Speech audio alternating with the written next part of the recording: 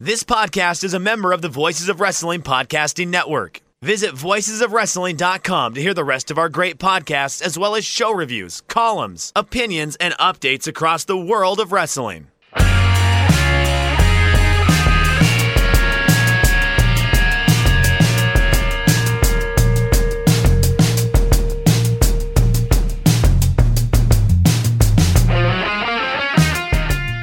It's Shake Them Ropes. It's the Friday show. My name is Chris Novembrino. Here with his notebook full of good jokes for a change, Jeff, is Jeff Hawkins. Jeff, how you doing? Yeah, I'm gonna do 15 of shtick right now of all my greatest stand-up hits, and then we'll just close the show after that. Yeah, I told you to bring the Carson 7 and make it funny this time, and Jeff is going to do it. I can reduce the solid 15 to the Carson 7. I had a Carson 7 at one time. Came close to getting booked on a talk show, and then they decided no thanks, which was interesting. It was a nice carrot, but I got the stick. This was supposed to be funny, Jeff. Damn it! All right. I know. Look. We have one heckler who's a crazy cat lady who thinks whoa, television set you're are making her enemies friends on this show right now. Whoa. I'm allowed to make an enemy of this person. You're making an enemy. You're talking about crazy cat people. That's I said pejorative. Crazy cat lady. I know, but they're part of the tribe. They are part of the tribe. I defend all cat people. Yes. Oh my God. Don't step to the tribe. Don't step to the tribe, Jeff. Look, Ben Shapiro tells me that all the time. Let's just get into the news. I don't want to take the bait on Ben Shapiro. Let's go. No, don't. But he's an acquaintance. So big news that happened at about an hour or so ago before we started recording this. Dean Malenko has quit his job as an agent with the WWE. Oh no. Dean did a lot of work with the cruiserweights, and he also did a lot of work with the women. So this is kind of a blow. I can't say it's that surprising, because there's been this kind of generational tonal shift of late on the staff in terms of they've been bringing in guys like Abyss and Sonjay Dutt and younger guys from kind of TNA, so to speak, and some of the older agents and stuff are Arn Anderson was let go, Fit Finlay's still there, and there's a lot of guys down at the Performance Center, but yeah, Dean Malenko gone. Like to see him recharge his batteries. I'd like to see him have a shot with a quote-unquote real wrestling company where he could actually, give good input on matches as well. A company that was a little more open-minded with the way that they format their matches, right? The main roster is very, very stifling on that front these days. Well, it's just funny to me because Dean Malenko, I loved Dean Malenko as a wrestler in ECW when he was the Shooter.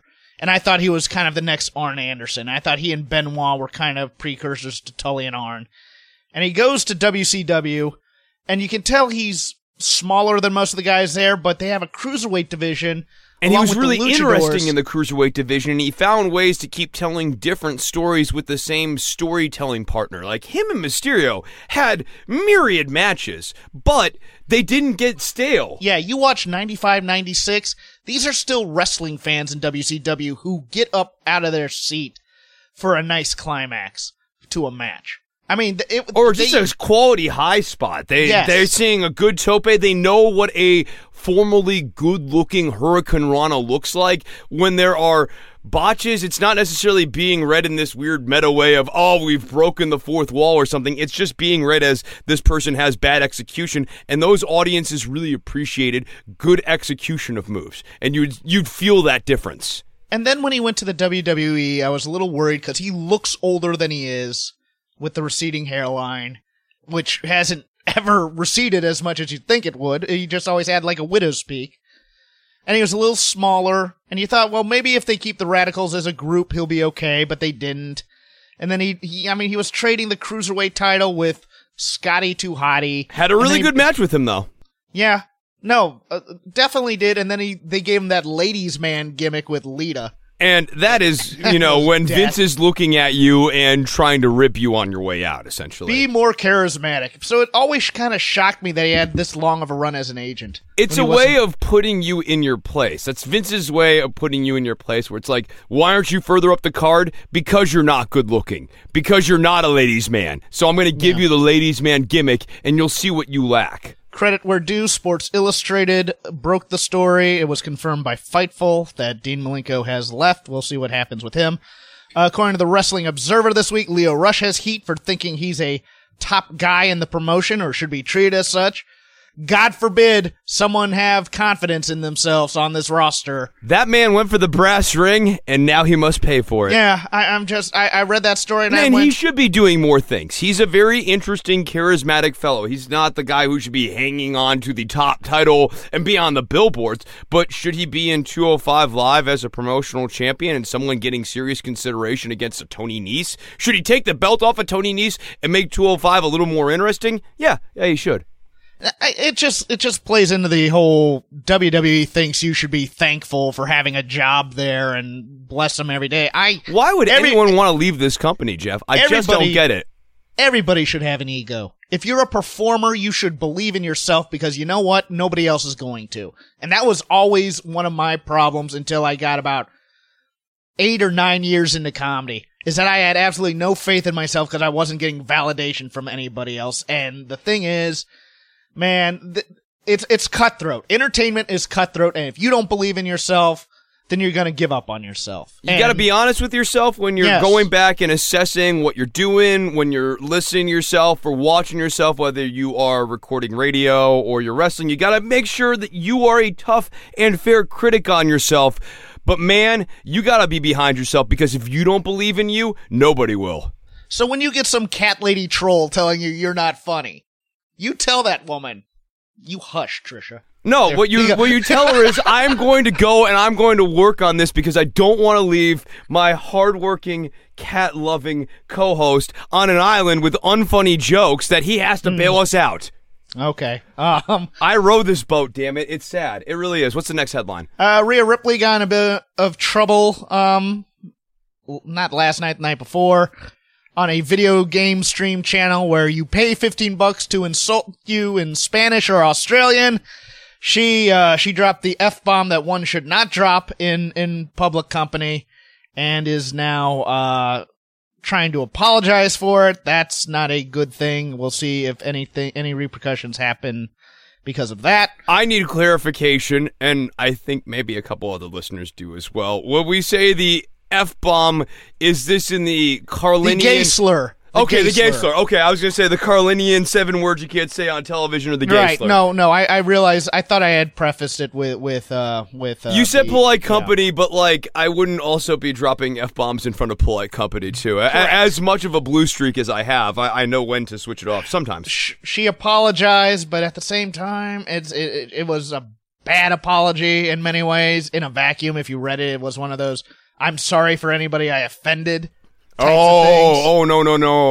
Or I used a word that isn't that can be insulting to some. I'm like, no, just be contrite on this one, kid. And just just say, hey, they were paying me to insult you. That would have been helpful, but I didn't see that in context until later. But we'll see if there's any fallout from that. The WWE decided to add 6 months onto Luke Harper's contract after he requested his release, stating, well, you know what? You were injured all that time. That's time we get to put back on the old contract. Oh, man. Really? He's going to get paid for that, but he's going to get paid to sit, basically. No, he'll probably be brought out to do matches here and there. Maybe he'll do main event, I think. But maybe they'll try and make it up to him, kind of like they said they were going to do to the Revival. Just give it time, and then we'll make it up to you. But they decided today to add 6 months onto his contract before it expires and have not granted him his release. I got a new gimmick for him. Uncle Luke in Braywee's Playhouse. And today was the WWE Q1 earnings report. Net loss of $8.4 million due to decreases in live event revenues and lower merchandise sales. The Raw and SmackDown ratings are down 14 and 13% from the prior year's quarter, and live attendance is down 11%. The audience is just becoming more exclusive. Vince has blamed the absence of talent. I tend to think it's the absence of stars. I think, and being able to program them correctly, because Ronda Rousey was cast poorly. The people that they've been building up in NXT always seem to get miscast or mishandled. I just think Daniel Bryan is a prime example. People were hyped for his return, and they blew it so bad that he asked to be turned heel. I think that's an issue. I think it's a storytelling issue. Yeah, no, it's a big storytelling issue, because what you should do, especially with your top narrative person in the story, so let's say Daniel Bryan. In a Daniel Bryan show, there should be a little opening segment with Daniel Bryan where we set up what Daniel Bryan's going to do for the evening, relatively quick, 2 to 5 minutes. Then we go to our first match, which is not a Daniel Bryan match. We have a second hour refresh of what's happening with Daniel Bryan, maybe a little plot advancement, and then we set up the main event. Same thing on Raw. If you're going to tell stories through Roman Reigns, and I'm not saying they should be telling stories through Roman Reigns, but you have Roman do a quick hit at the beginning, not a long hit, a quick hit, and then you advance that story a little bit in hour 1 and a little bit in hour 2, and then in hour 3 we have that little pre-match whatever, and then the main event is its story, or the match happens at the top of hour 3, whatever it is. But they're not doing enough narrative through lines that you would do in a normal television show, so a lot of times it just feels like stuff happening, or we have weird festivals of non sequitur where Jinder Mahal comes out and he's staring at the Iconics, and then for some reason Pete Dunne is staring from the rafters and he's got the baseball bat and he's dressed up like Sting, and then we go to the backstage with Charlie Caruso. Yeah, pocket that, because we'll get into that when we talk a little bit into NXT UK, in my opinion. The other major thing I thought coming out of this Q1 press conference, there's going to be a relaunch of the network in September. I assume this will be when tiered pricing comes into play. They are kind of asking what people want out of a relaunch. My answers were, I want everything non-WWE from 1984 to 1999 uploaded and complete. I want an option to turn off commentary or get alternative commentary. And the search function sucks on this. I know a lot of people don't like Flash, and it's a Flash-based kind of channel. That's fine. But I assume this is going to be one of those things. The search function really is miserable, and I'm right there with you. I think what is inexcusable is that when we get these timelines uploaded, that we don't get episode to episode. So right. I can watch isolated matches featuring Jeff Jarrett or Stone Cold Steve Austin from 1994 when he was Stunning Steve or whatever. But I can't just sit down and live in WCW 1994 or whatever it is. Global Championship Wrestling is one that I would totally sink my teeth into if that was uploaded in a way that was totally coherent. I have the entire run of UWF, and I have the entire run of Smoky Mountain, and I would much rather watch the tapes I have, number one, because the real music is kept in still. But if I had the option of watching it on the network and just having it play, I think I would. I'm interested to see how they do the pricing tiers, because I think there's going to be a pricing tier to try and soak those of us who like the historical content. I think the pay-per-views will probably be a separate tier, and I think the NXT 205 Live type fans, they're going to try and get money out of one of those three groups. I don't know which one, though. Yeah, I'm not really sure either. I think the answer, honestly, is more on the pay-per-view side. Just because, as far as soaking the historical fan, first they need to come up with a product that would be worth us getting soaked over. And at this point, I don't even know that I'm getting that. I think that what's keeping me on the network is that I have 205 Live and NXT. And yes, occasionally I can also go back down Retro Lane, and it's nice. But it's not enough.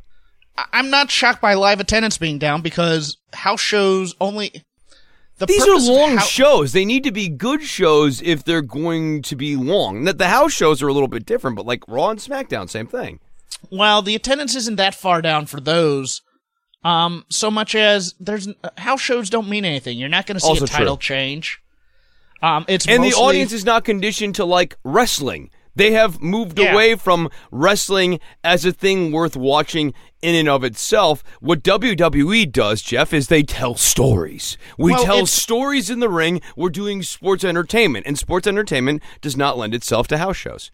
The house show tours right now are for the out of big market cities that rarely get WWE, where it's like, oh, it's a treat to go see the stars that we see on TV.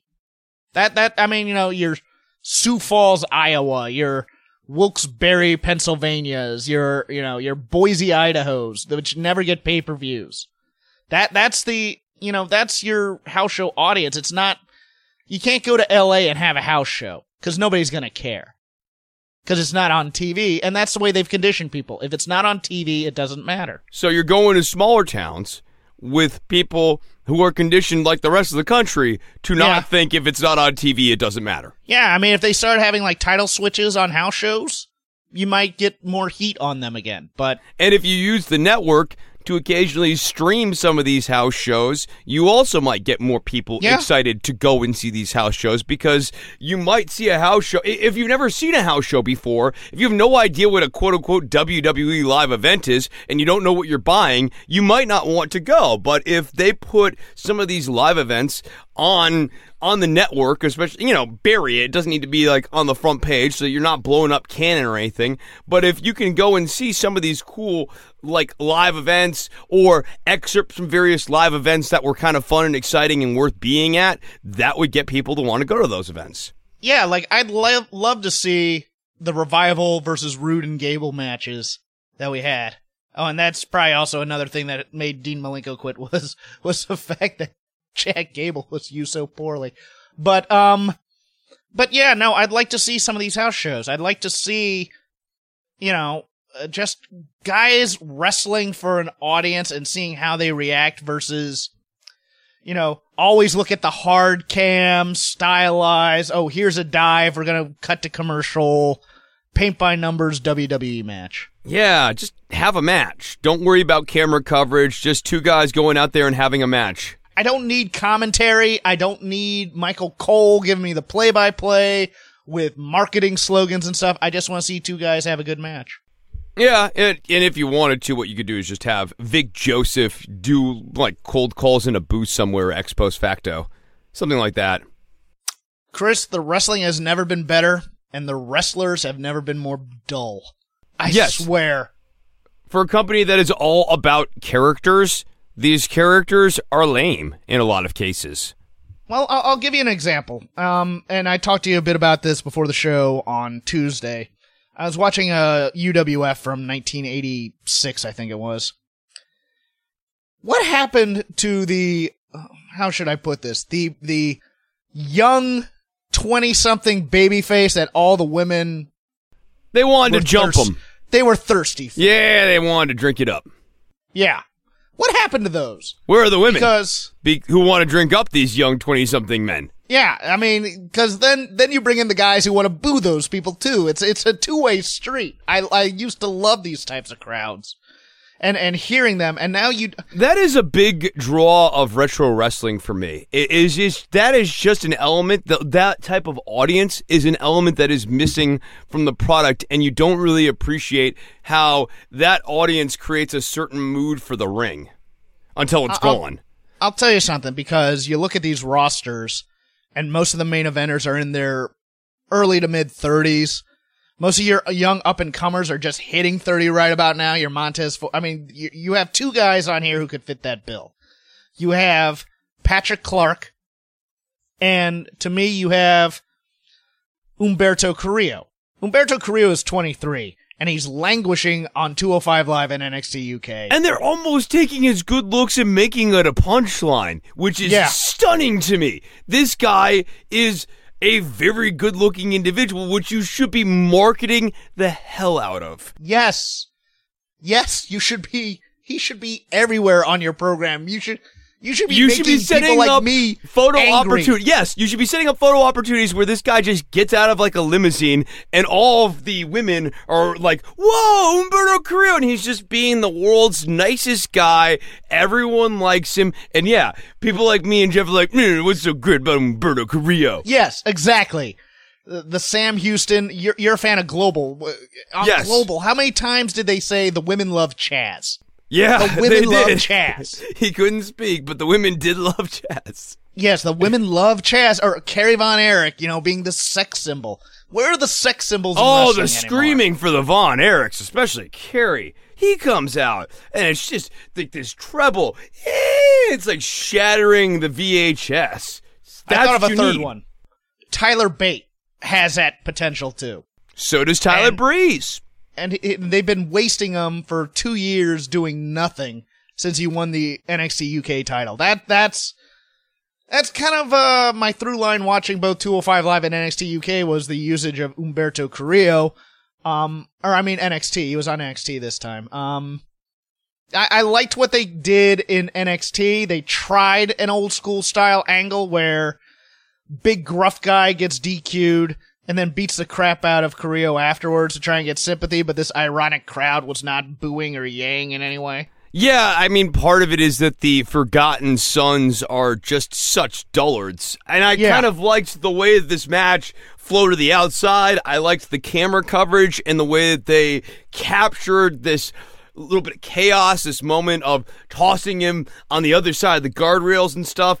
And then out comes Oney Lorcan and Danny Burch, and it's a little confusing because for several weeks now we've been slowly getting conditioned to not like Oney Lorcan, and now he's back with Danny Burch. That was a little disjunctive for me, but there was a lot of that this week on this episode of NXT. Oh, we'll get into the just. No, I've got disjunctive. I know where we're going to. Yeah. We can go back to NXT because I think that was the strongest show this week. Oh, yeah. No, that was like a mental oasis for me, Jeff, after the last several weeks of watching some of this main roster stuff where it just drags or it hurts your brain or they're making decisions that I have to try to wrap my brain around and go, why would they even do this? And this just felt coherent and simple, and it was an hour, and it was breezy, and it didn't overstay its welcome for me. Let's go second strongest, weakest, and then strongest. And I thought the second strongest thing this week was NXT UK. Another week of Access tapings, so it was kind of, again, NXT B Team versus talent from NXT UK. The one shocking thing to me was that they jobbed Ligero to Chris Hero. Why am I supposed to care about Ligero? I don't know why you should care about Ligero, but clearly they have plans for Cassius Ohno. I think he's great. And I think he is great too. This new gimmick of him being the expert on European wrestling and now also being the expert on Japanese high flying, like, that is very funny. I will definitely give him that. And I like him having matches against these people. He's a good lower level talent on that front. He's doing a great job in these matches, but I'm totally with you. Why should I care about Ligero at this point? It's a rib on Ohno a little bit, but at the same time, it's the most consistent character they have from brand to brand because he did the same thing on NXT this week as well for the Kushida absolutely. setup. So I love that. He's the master of Japanese high flying. Yes. The synergy of having those two things air on the same week is just great. And the master of British strong style, which right? Sure, I know. Why not? He knows all the genres, and he's the master of them all. Yes, I love him to death. I love this character. But Ligero he's guy in weird mask with horns, and you know what? And now the mask has been goobed out because of the weakness that it doesn't go over the top, because it is more vulnerable to being twisted, and it literally has twist me handles on either side. I do the same thing. I mean, I would do the same thing in a match. Yes, that makes him smart. Yes, I would do that too. You know, he's a good enough worker, but again, he's absolutely vanilla. This mask is supposed to give him some sort of charisma that it just simply isn't. I almost think at this point he'd be better off without the mask. It's a little bit like the Lucha House Party, where those guys are better than the material they're given, and definitely they're just guys in masks, and you're supposed to root for them because they're guys in masks. I like Ligero. Don't get me wrong, people. I think he's very, very talented, but they need him to talk a little bit more. They need to show me a little bit more with vignettes or something, because it's just like, and plus he's 50-50 way too much. He gets beat way too much for me to care about him. But you know who I do care about? You know who I am actually interested in? Jordan Devlin. Yes. I'm into him. I am way into this promo. I liked this promo a lot. I just think he's got a good level of swag. He's a heel, but he's also an underdog. He's kind of moving into that little Tomohiro Ishii territory circa like 2013, 2014. That iteration of Ishii. I am feeling this iteration of Jordan Devlin. I think it's a vast improvement from where they started. Right. And I think what's helped him a lot is this WXW program, I believe it is, that he did with David Starr and Walter. And those promos there, I think those have really helped center this character, which is a little bit different than that. But man, I got a big grin on my face when he says, "Oh, I'm just not gonna beat Walter. I'm gonna hurt you." And I just went, thank you. Somebody finally wants to hurt somebody in a wrestling match. That's all I need occasionally, is the cocksure guy who says, I'm not just gonna beat you, I'm gonna hurt you.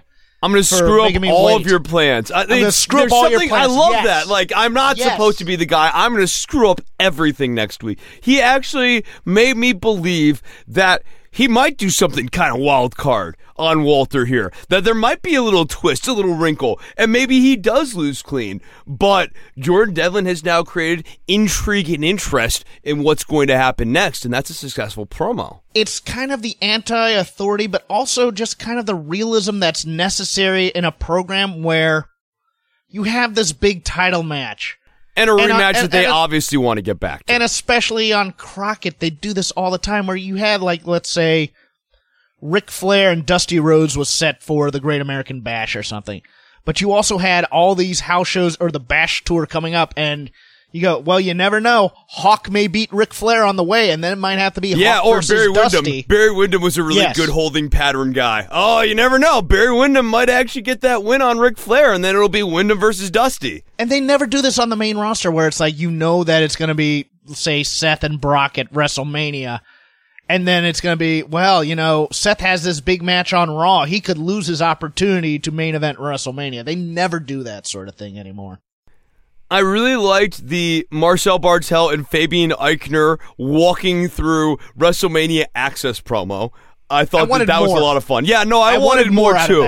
I wanted them to actually get into those guys' faces a little bit more, but I think that they were actual fans, and so they didn't want to take it too far. Wanted to find a way to shoot this promo and have real organic reactions from those guys. They should have let them trash that last set with the Razor Ramon cutout and the Yokozuna cutout. Absolutely. And say, this is sacrilegious. Yeah, it was definitely real fans. The Undertaker cosplayer, I was like, man, you could tell they wanted to say something about that guy, and they didn't. No, I liked it. That was a very clever usage of the real and the kayfabe. Remember that old show Trigger Happy TV? I'm trying to think of like what the name of that style of comedy is, where you're working in a real world setting. I liked that a lot. Yeah, I like the gimmick. I do like having the gimmick of some people, we take this sport very seriously. Yes, I know absolutely. They always rib on that every time. They did with, say, you know, a Lance Storm type, and they did with the aforementioned Dean Malenko. You know, we find technical wrestling important. Oh, you're a technician? Well, I'm going to give you the dumbest gimmick ever. But I like that they're allowed to do this sort of thing in NXT, and I think these two guys, along with Walter, are generally good. You know, it's that Anderson's type feel that you know, that we take the sport of professional wrestling seriously, and we will hurt people if we have to. I like that. And then I enjoyed this through line. I didn't love the Toni Storm promo. It was kind of meandering, but it made sense when Kaylee Ray came out, and Kaylee Ray says to Toni Storm, "You forgot me." I liked that part. Yeah, I did too. I'm a little lower on the match with Xia Li. I like Xia Li a lot. I like Xia Li. She's got a thing going on. I'm into it. I'm into the kicks. They are a little scary at times, although they create a visual motion in the ring that, especially on some of these cards, would be very, very useful in terms of just breaking up match styles and match continuities. I'm with you. The match was not perfect, and Xia Li still has a lot of work to do. Xia Li, again, and we have brought this up before, I think she's being trained wrong. I think they're training her to be a choreographed type of person. They should be teaching her headlocks and arm bars and just old school mat wrestling. Oh, and what the hell is this backstory? This backstory from a kung fu movie that Nigel spouted off this week, where Nigel was like, her father died and she had to learn the martial arts in order to protect her family, and where she is from, she is known as a bit of a vigilante. I'm like, what is she, Bruce Lee? I think Nigel has decided to heal it up a bit now that I think he's only going to be doing this one show now. I don't think he's doing 205 Live anymore. It wasn't presented in a heel context. It was presented straight, sober, as this is actually her backstory. Has to be a rib. Yeah. Has to be. I don't know what that is. Yikes. Or it's the way they main roster her up. You know. Oh, yes, and she cuts a promo where she explains in China she had to learn the ancient arts in order to defend her family and her sister. I cut off my hair so I could fit in with the army. No, that's Mulan. Hello, something like that. Yeah, I liked the test of strength spot. I thought that was pretty well done. No, that was cool. Like it showed how Xia Li is going to problem solve in the ring, and I like that. I do like that. The thing I'm really kind of optimistic about is they have Xia Li now teaming up with Karen Q in NXT, and I think that's going to be because Karen Q's adorable. She is legit funny. She kind of did a little bit of the kung fu stuff as well in the Mae Young Classic.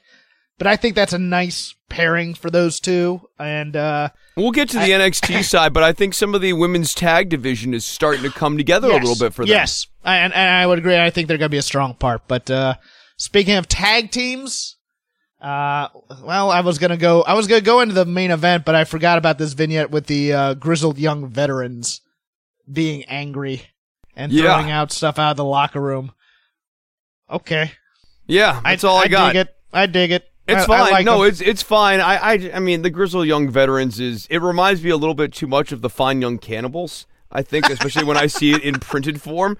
And I don't love the name, but I like these guys. I think they're very good. I did not like the Fine Young Cannibals at all, except for one song. I have a couple of songs. Good Thing. Good Thing's a good song. The Flame. I like The Flame. Okay. I thought that was a pretty good song. And he was always guest starring on Highlander, which I thought he was the lead singer, Roland, whatever. Yeah, sure. He was a decent actor, but it was just like, God, can we stop having this guy on all the time? He annoyed me. Mustache Mountain faced off with Flash Morgan Webster and Mark Andrews. And Trent Seven got the win. This is a very good match. I enjoyed this a lot. Bell to bell. It was slow, and that was the problem. The spots were all done very safely. And I think, you can look at Trent Seven's version of the Burning Hammer, and that's a good metaphor for the style of work in this match. Looks fine. Not the stiffest work you've ever seen in your life. I'm guessing this was taped around 9 a.m. on like Saturday or Sunday.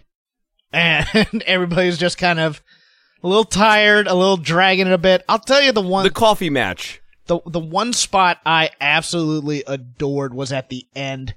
The way they got the pin on Webster and with Trent Seven with the intercept and the with the intercept. Hold and smother. Yeah, I love it. Yes. I thought that's not seen anymore, and that gets me into stuff like tag team wrestling. Absolutely. That's what I love. Yes, that's a big part of, especially if you've ever played it on a video game. It's super important when you're playing it in a video game, so then when you're watching it live, you're always thinking about you gotta stop the partner. You can't just let the partner come in and make the save. Good showing for Andrews and Webster, but man, I think they beat Mark Andrews way too much. They beat Mark Andrews too much, and I do think that they should have probably went heel after this. We need to spice this up a little bit. Yeah, just a bit. They need that secondary heel team. Flash Morgan Webster coming from behind and hitting them with the helmet would be awesome. We did forget one thing. We had another video vignette for The Hunt, the greatest tag team in the history of Shake Them Ropes. I dare say, Jeff, that the Grizzled Young Veterans are going to be meeting quite the formidable challenge in the coming weeks here. I loved this highlight package. I cringed at the line about them being animalistic because, both their gimmicks are animals. I get it. Yeah, we don't need to hit people over the head with it and animalistic in certain contexts. Not the best thing to get. We understand. Let's just not. We don't need to put a nail on it. It put them over. Sure. Someone is listening to us. Someone loves the hunt as much as we love the hunt. And they should. As well they should, because, once again, the wild boar, Mike Hitchman, unofficial mascot of Shake Them Ropes. Yeah, I'm getting into this primate Jay Melrose as well. Yes. Yeah, I'm into it. Although he's now just the primate. He's no longer Jay Melrose, yeah. Oh, wow. They've become more animal than man anymore. Well, both of them have. I think they've now just wild boar and primate the hunt. I'm just like, oh, man, give them their names back. Yeah, this should be their nickname that's in the middle of their name, Mike Wild Boar Hitchman, and then you just call him Wild Boar during the match. I agree, but I will take the good. I will take the video package. The hunt is on. The hunt is on, and the hunt will be for Tag Team Gold, and they will be the greatest team who ever lived. Yes. Now, let's not push that. 205 Live? Shall we get into 205 Live before you dig too much? Oh, Drew Gulak's the star of this show. Yes, I loved the State of the Union for 205 Live. Good, necessary. I think we got to get Gulak doing more meaningful things, but I like the idea of him giving public addresses. It is interesting to see Drake Maverick kind of no longer part of the day-to-day procession here. Well, they did have him backstage with Maria and oh, yeah, Mike. That's right. But, he used to be doing the intro packages for us every week. Yeah, it's very weird because they're trying him out with EC3 now. I think of any of the cruiserweights, I still think Drew Gulak's the guy you want as a spokesperson. I agree with that. Absolutely. Because he is the guy who, to me, has over-delivered every time they've asked him to. He's a guy who I never thought much of on the indies as having this kind of charisma. And then you watch him and you go, oh, wow. I never realized that. I love him. I think I like this kind of role that he's playing with Carrillo. I'm glad Carrillo got the win. Interesting dynamic, especially with the whole Jack Gallagher. Is Jack Gallagher now more of a heel than Drew Gulak? No. Certainly not. He is not more of a heel than Drew Gulak. And here I think was the tell. Did you notice who appeared behind Jack Gallagher when he moved his head? No, I didn't see what the photo on the wall was? I did not. It's John Cleese doing the Ministry of Silly Walks. Oh, John Cleese? Okay. Yeah. So, no, I think we are going back to first principles with Jack Gallagher. A little bit of dignity, but also a little bit of, that Monty Python. The umbrella? Is he going to bring back the umbrella? I don't want him to go that far with it, but I do expect still a bit of dapperness, but also a bit of whimsy. Well, that promo came off as very menacing in terms of, you will not like me as an enemy, and I'm just like, did he turn heel on Gulak? Or he's heel on Gulak, and Gulak is the main heel. Gulak's a bad guy, and he's still tormenting Carrillo, and Gallagher saw... Anti-hero? Sort of, yeah, Okay. I guess, yeah. And he'll probably be the sacrificial lamb inside of this feud, is I think what's going to happen. And then for the number one contender for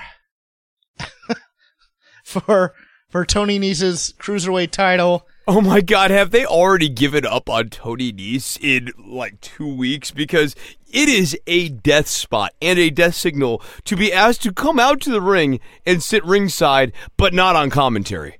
Yeah, Arya Daivari beat Oni Lorcan. I don't understand this at all. It appeared it's so weird to reverse turn Oni Lorcan, at least for the purposes of this match, but I think we actually did turn him face again.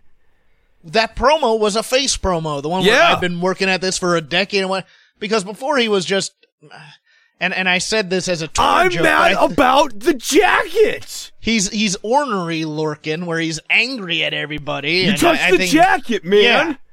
And now he's again, hardworking, lunch pail, blue collar babyface, and you're like, okay. And then they bring out Daivari, who's been okay as a personality, but nothing special. Daivari was really fresh when they relaunched him last year, and he's slowly gotten more still. And yeah, they quote-unquote trimmed the dead weight from him, but it didn't result in him being more interesting. And this, I thought, was actually a good match, though. It was a great match. I loved the match. I just didn't understand. I mean, and it's one of the better showings Daivari's had, I thought. But it was just an odd thing to give Lorcan this character, do a total 180 on him, and then beat him. It's like, well, how do you expect him to get any momentum on this roster then? Yeah, no, absolutely. Absolutely. And it's kind of the same question I have. Okay, Mike Kanellis is definitely a heel. Maria's a heel. And then you have Brian Kendrick and Akira Tozawa basically sucker punch him. No, I liked that. So here's what I liked about that. I like the fact that Mike and Maria have been tormenting Tozawa and the Brian Kendrick for a minute. We've been talking for a very long time that Tozawa and the Brian Kendrick need some sort of persona. They need something going on with their characters. And the Brian Kendrick is supposed to be the man with a plan. So now, finally, they show up with a plan. And remember, the whole backstory was that he was going to teach Tozawa lessons. So he did teach Tozawa a lesson. And at the end of it, he goes, well, I'm just a distraction. And Mike Kanellis was comporting himself like a total heel throughout that interaction with the Brian Kendrick. So you wanted to see Kanellis get some sort of comeuppance. What you thought was going to happen was the Brian Kendrick was going to challenge Mike Kanellis to a match, and that would be the sort of chalk way of doing it. But he's the Brian Kendrick. He's the man with the plan. And he just says, I was the distraction. And Mike's like putting that together for a second. And then in comes Tozawa, which is great. And because they've had this coming, it doesn't come off as heelish. And then to make sure we don't read it as heelish, Mike only gets the upper hand, only gets the cheap shot when Tozawa is being restrained. So Mike needs that extra help in order to pull this off. I was completely on board with this. I was like, yes, finally we have baby faces who aren't paralyzingly stupid. Okay. I'm open to that. It was a little jarring to me that I'm supposed to root for Tozawa after, sucker punching a guy. But yeah, I guess, maybe we're giving these baby faces a little bit of an edge now. The Bailey treatment, so to speak. Yeah, I'm fine with them having a little bit of an edge. I'm fine with them having a little bit of a streak, because the alternative is them being dumb and, oh man, they're always doing mean things to me.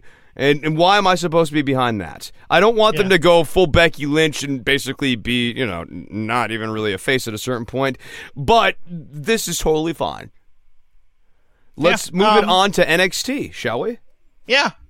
Fun show. Oh, Fun boy. Show. Very, very refreshing show. Good show. I enjoyed this the whole way down. So we talked a little bit about Humberto Carrillo and Jackson Riker already. Is there anything else we need to hit on this?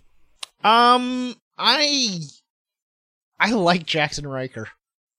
Yeah, he's fine. I don't love him, but as one of those kind of upper mid card, big, stiff, tough guys, like a Barbarian or a Meng type, I dig him. I dig his vibe. And some people skip leg day, but you know who definitely does not skip leg day? Jackson Riker. I would love Riker and Cutler as the Forgotten Sons, but not Buddy Murphy. No, Wesley Blake. You know what would be fun? Blake. Reimagine the dynamic inside of this unit, where it is Cutler, who is really kind of the brains of the operation, the serious one. You have Jackson Riker as the muscle, and Wesley Blake is kind of the screw-up. And he sometimes gets punished. He's sometimes the probie. He's the probie in the biker gang. Yeah, exactly. I made that joke a couple weeks ago. No, but I want them not to play it like a joke. Play it straight, where sometimes this guy gets his butt kicked a little bit when he screws up. And you want him to snap, and you want him to kind of like stand up for himself, but we kind of keep teasing that the Forgotten Sons kind of keep breaking this guy. And I said before, Cutler and Riker both are ex-military, and I think both are ex-Marines, and you can tell that they kind of have that, we don't need to be demonstrative to know that we could probably hurt you bad 13 ways. They have that kind of 1,000-yard stare that you look at that Blake just does not have. Blake's a guy playing biker. I believe these two could be, doing like POW MIA Harley rides into Sturgis. And so, I mean, I like the two of them. The act, though, is just, they never really get to tell their story, so you're just kind of like, okay. No, there is no story. They're and that's the problem. guys. Right, yeah, they're just angry guys, and they're doing stuff, and this is... Angry guys doing stuff. That should be the name of their team. Yeah, no, they're angry guys doing stuff, and this is going to be a match. They're going to have a match. It doesn't advance the story. They're just angry. They're doing things. Hailing from Columbia, Georgia, angry guys doing stuff. Angry dudes doing stuff. Angry dudes doing stuff. Everything's a Rick Derringer tune. It's like a little bit of Rick Derringer, a little bit of Bad Street USA. I was kind of merging them together there.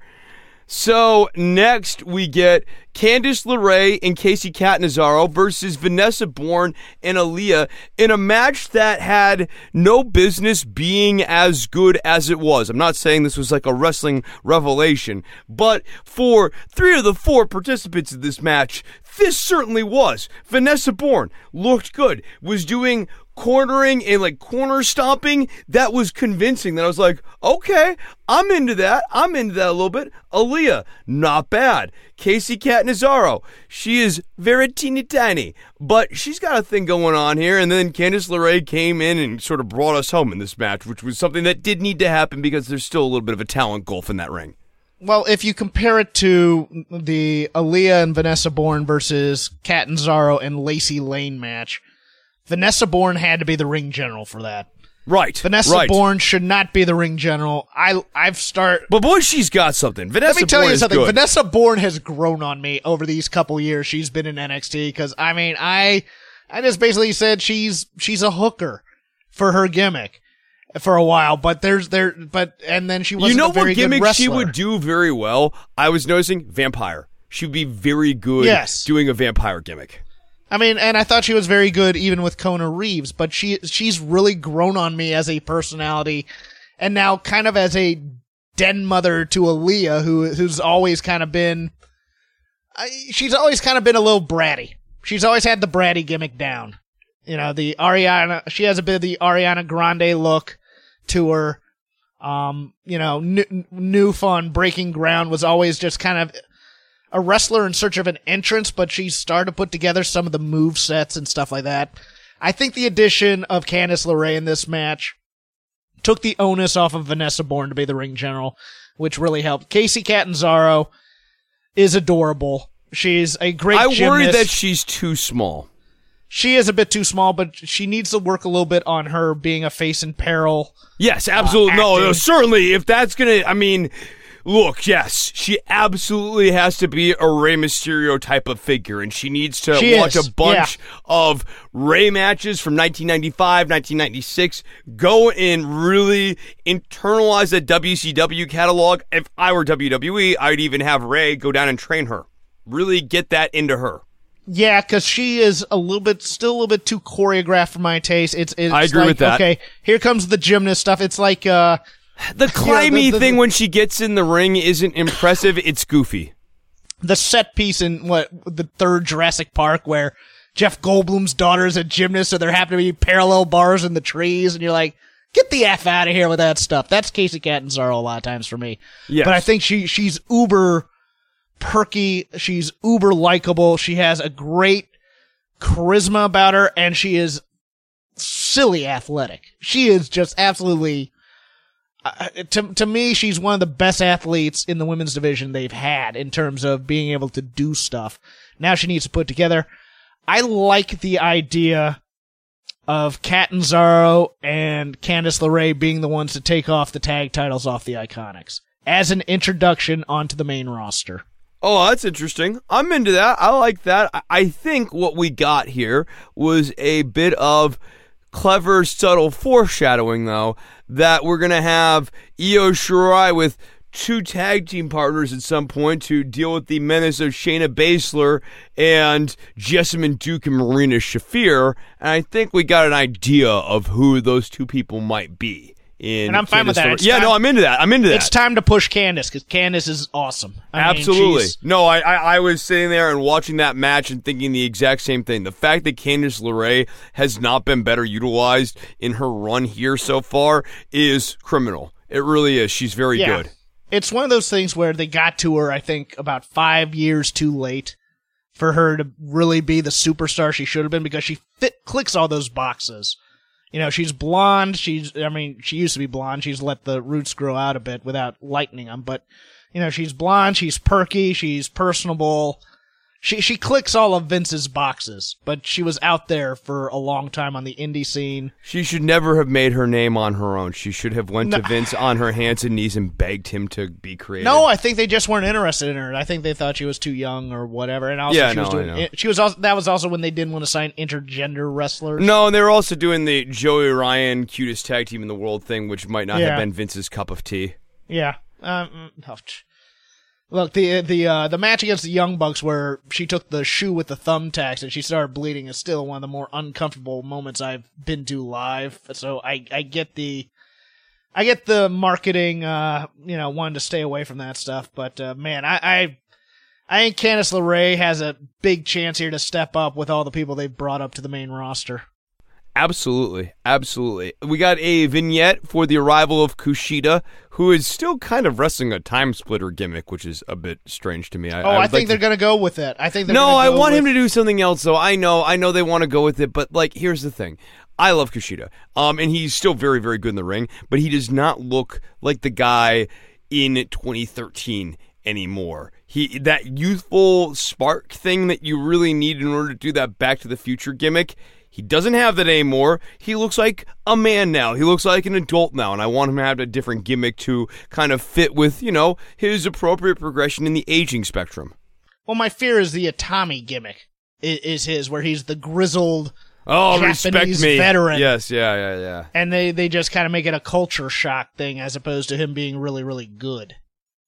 So, I get that, but I think they're going to go with what brought him to the dance. No, I understand it. I think that he is right at the tail end of being able to do that gimmick in a way that doesn't feel a bit strange or need at least a visual update. He could also, are they really going to do time traveling angles? No, they just fired Artie Reynolds, or not Artie Reynolds. Artie Evans. Artie Evans, who did the greatest time traveling gimmick of anybody in Chikara. Which is a shame if they're going to do a time-traveling gimmick here. Have you seen that, the video of him? Where he gets fired from WWE and calls himself the Quit Man? And then it's like, I will wrestle Orange Cassidy for food. It's pretty great. That's funny. Search it out. Then we got this episode was taped before we knew all the call-ups were going to happen. So we get this hurts so bad, Jeff. We get this fun little race with the War. Who are these guys? The War Vikings. The War Rioters. The Rioters. I don't know, man. I saw it on the marquee. It looked really cool. These guys came out. I was chanting Viking. Yeah. Viking. I was looking for the Vikinging to happen, and for whatever reason, these dudes with this War Raider stuff, and the crowd was all chanting for them, and they seemed really exciting. These guys looked cool, and they didn't look kind of stereotypically like Vikings or anything. They just kind of looked like hardened warrior dudes, and man, they should totally get called up to the main roster because these guys are cool. And they face the Street Profits in a fun sprint. I thought this. It's really fun? The start of this match. The booking choice at the start of this match to begin with a hope spot is very novel. It was exciting, and it had me very jazzed up and ready to go for this match, and I didn't really slow down as a watcher. I was like, yeah, let's do it, until Hanson started working an arm hold on Montez Ford. So that was a good 2.5, 3 minutes that they had me completely into it, like let's wrestle, versus they're building up to the part that I'm supposed to care about. But I liked the smartness of trying to take advantage of the situation. Absolutely. And just having Montez Ford be an absolute that vertical kamikaze. That vertical going on the frog splash. My goodness. But even the first dive, which was almost halfway up the ramp. Yep. to do it. I mean, he should be on the main roster today getting pushed, but we have Flippy Doo guys. We can't do that. Oh my God.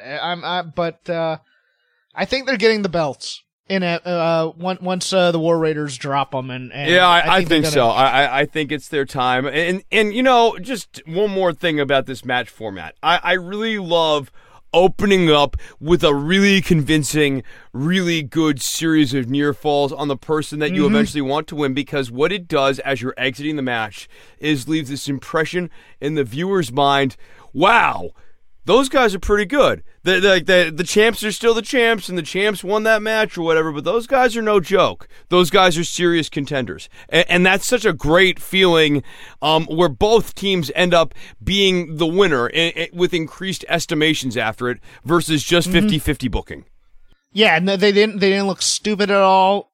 Both teams looked great and competent and made good decisions throughout. It just happened that at one point the War Raiders got one up on the Street Profits. I really liked the delay belly to back as well. I thought that was quite impressive. Yeah. On Montez Ford's part. I was watching his knees and I was like, are they gonna hold? Are they gonna hold? Oh, they did. They did. He made it. What did you think of this vignette with Adam Cole and Matthew Riddle? Okay, so it is silly to have Adam Cole always doing photo shoots. Like, how many promotional photos does this guy need? But what I do like is that we are slowly establishing that Matt Riddle is a guy who is very good at emotionally compartmentalizing, and that the bro stuff is very much a veneer that he is able to affect. And when Cole pushed him or whatever, you could kind of see the broness wash away for Riddle, and he was just like, all right, man, we'll see what happens. And then we go to the photo shoot and he's like, bro, let's bro it up, bro. And he's totally being a ham. I thought it was a way to end on a funny note while actually illustrating that Matthew Riddle is a serious individual with layers. I wouldn't mind Adam Cole having this many photo shoots if it was just personal paparazzi following him. I kind of agree on that. I died at Riddle's, yeah, let's do this photo shoot, bro. It was like it reminded me, and then I later saw this as a meme, so I can't take credit for this as a joke, but of the Austin Powers photo shoot scene. You're a tiger now. Be a tiger. Arr! Doing just the weirdest, lamest crap for the photo shoot, but being totally into it.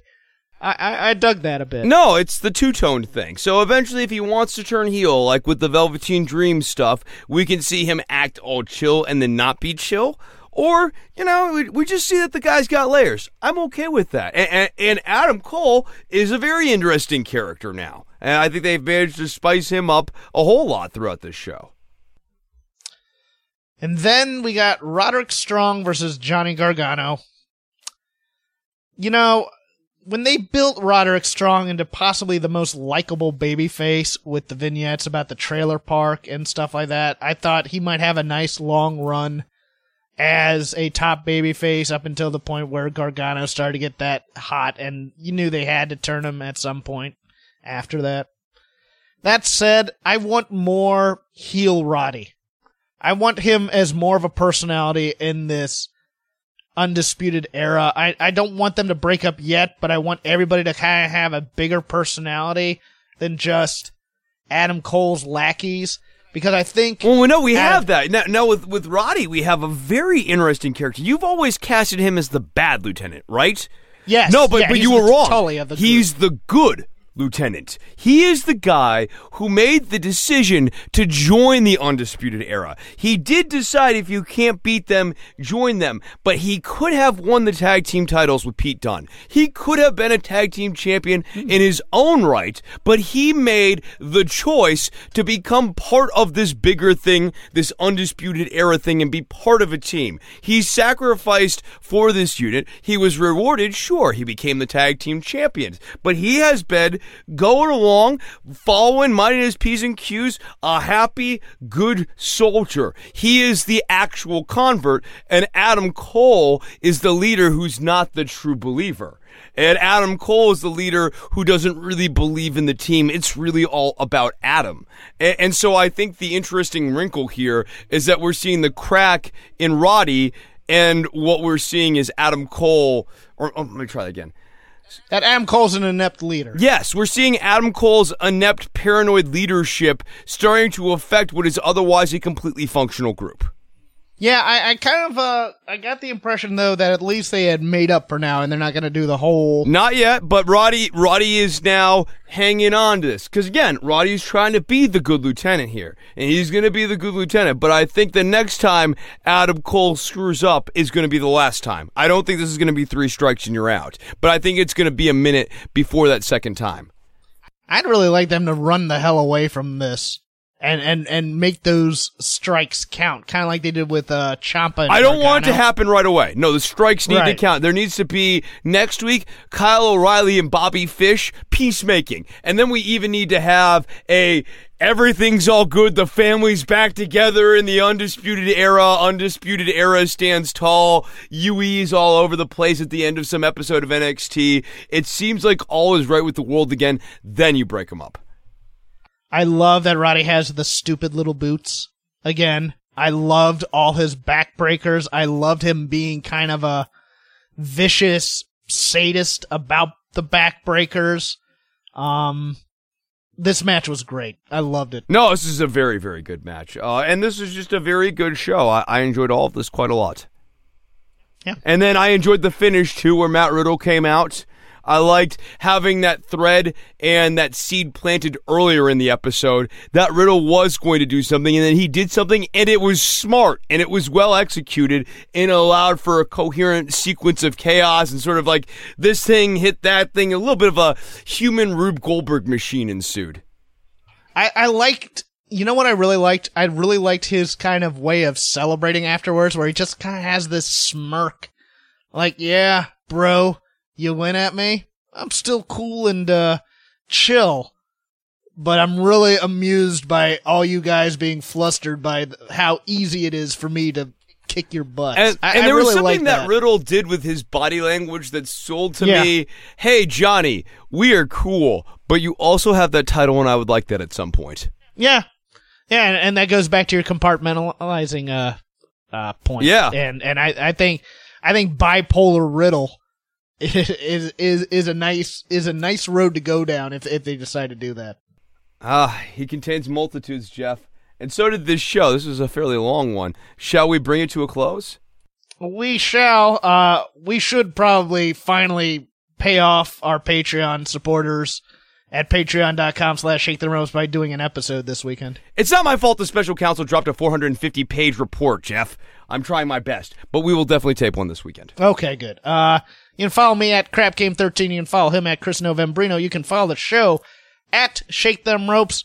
Again, like to thank our sponsor for this week, even though we did not do a read tonight, Blue Chew. You can go there, enter STR, get your first shipment for free. Chris, tell the people where they can find you. Don'tWorry.tv is the homepage for Don't Worry About the Government, the world's greatest podcast, which you can subscribe to on iTunes and Stitcher. Do it today.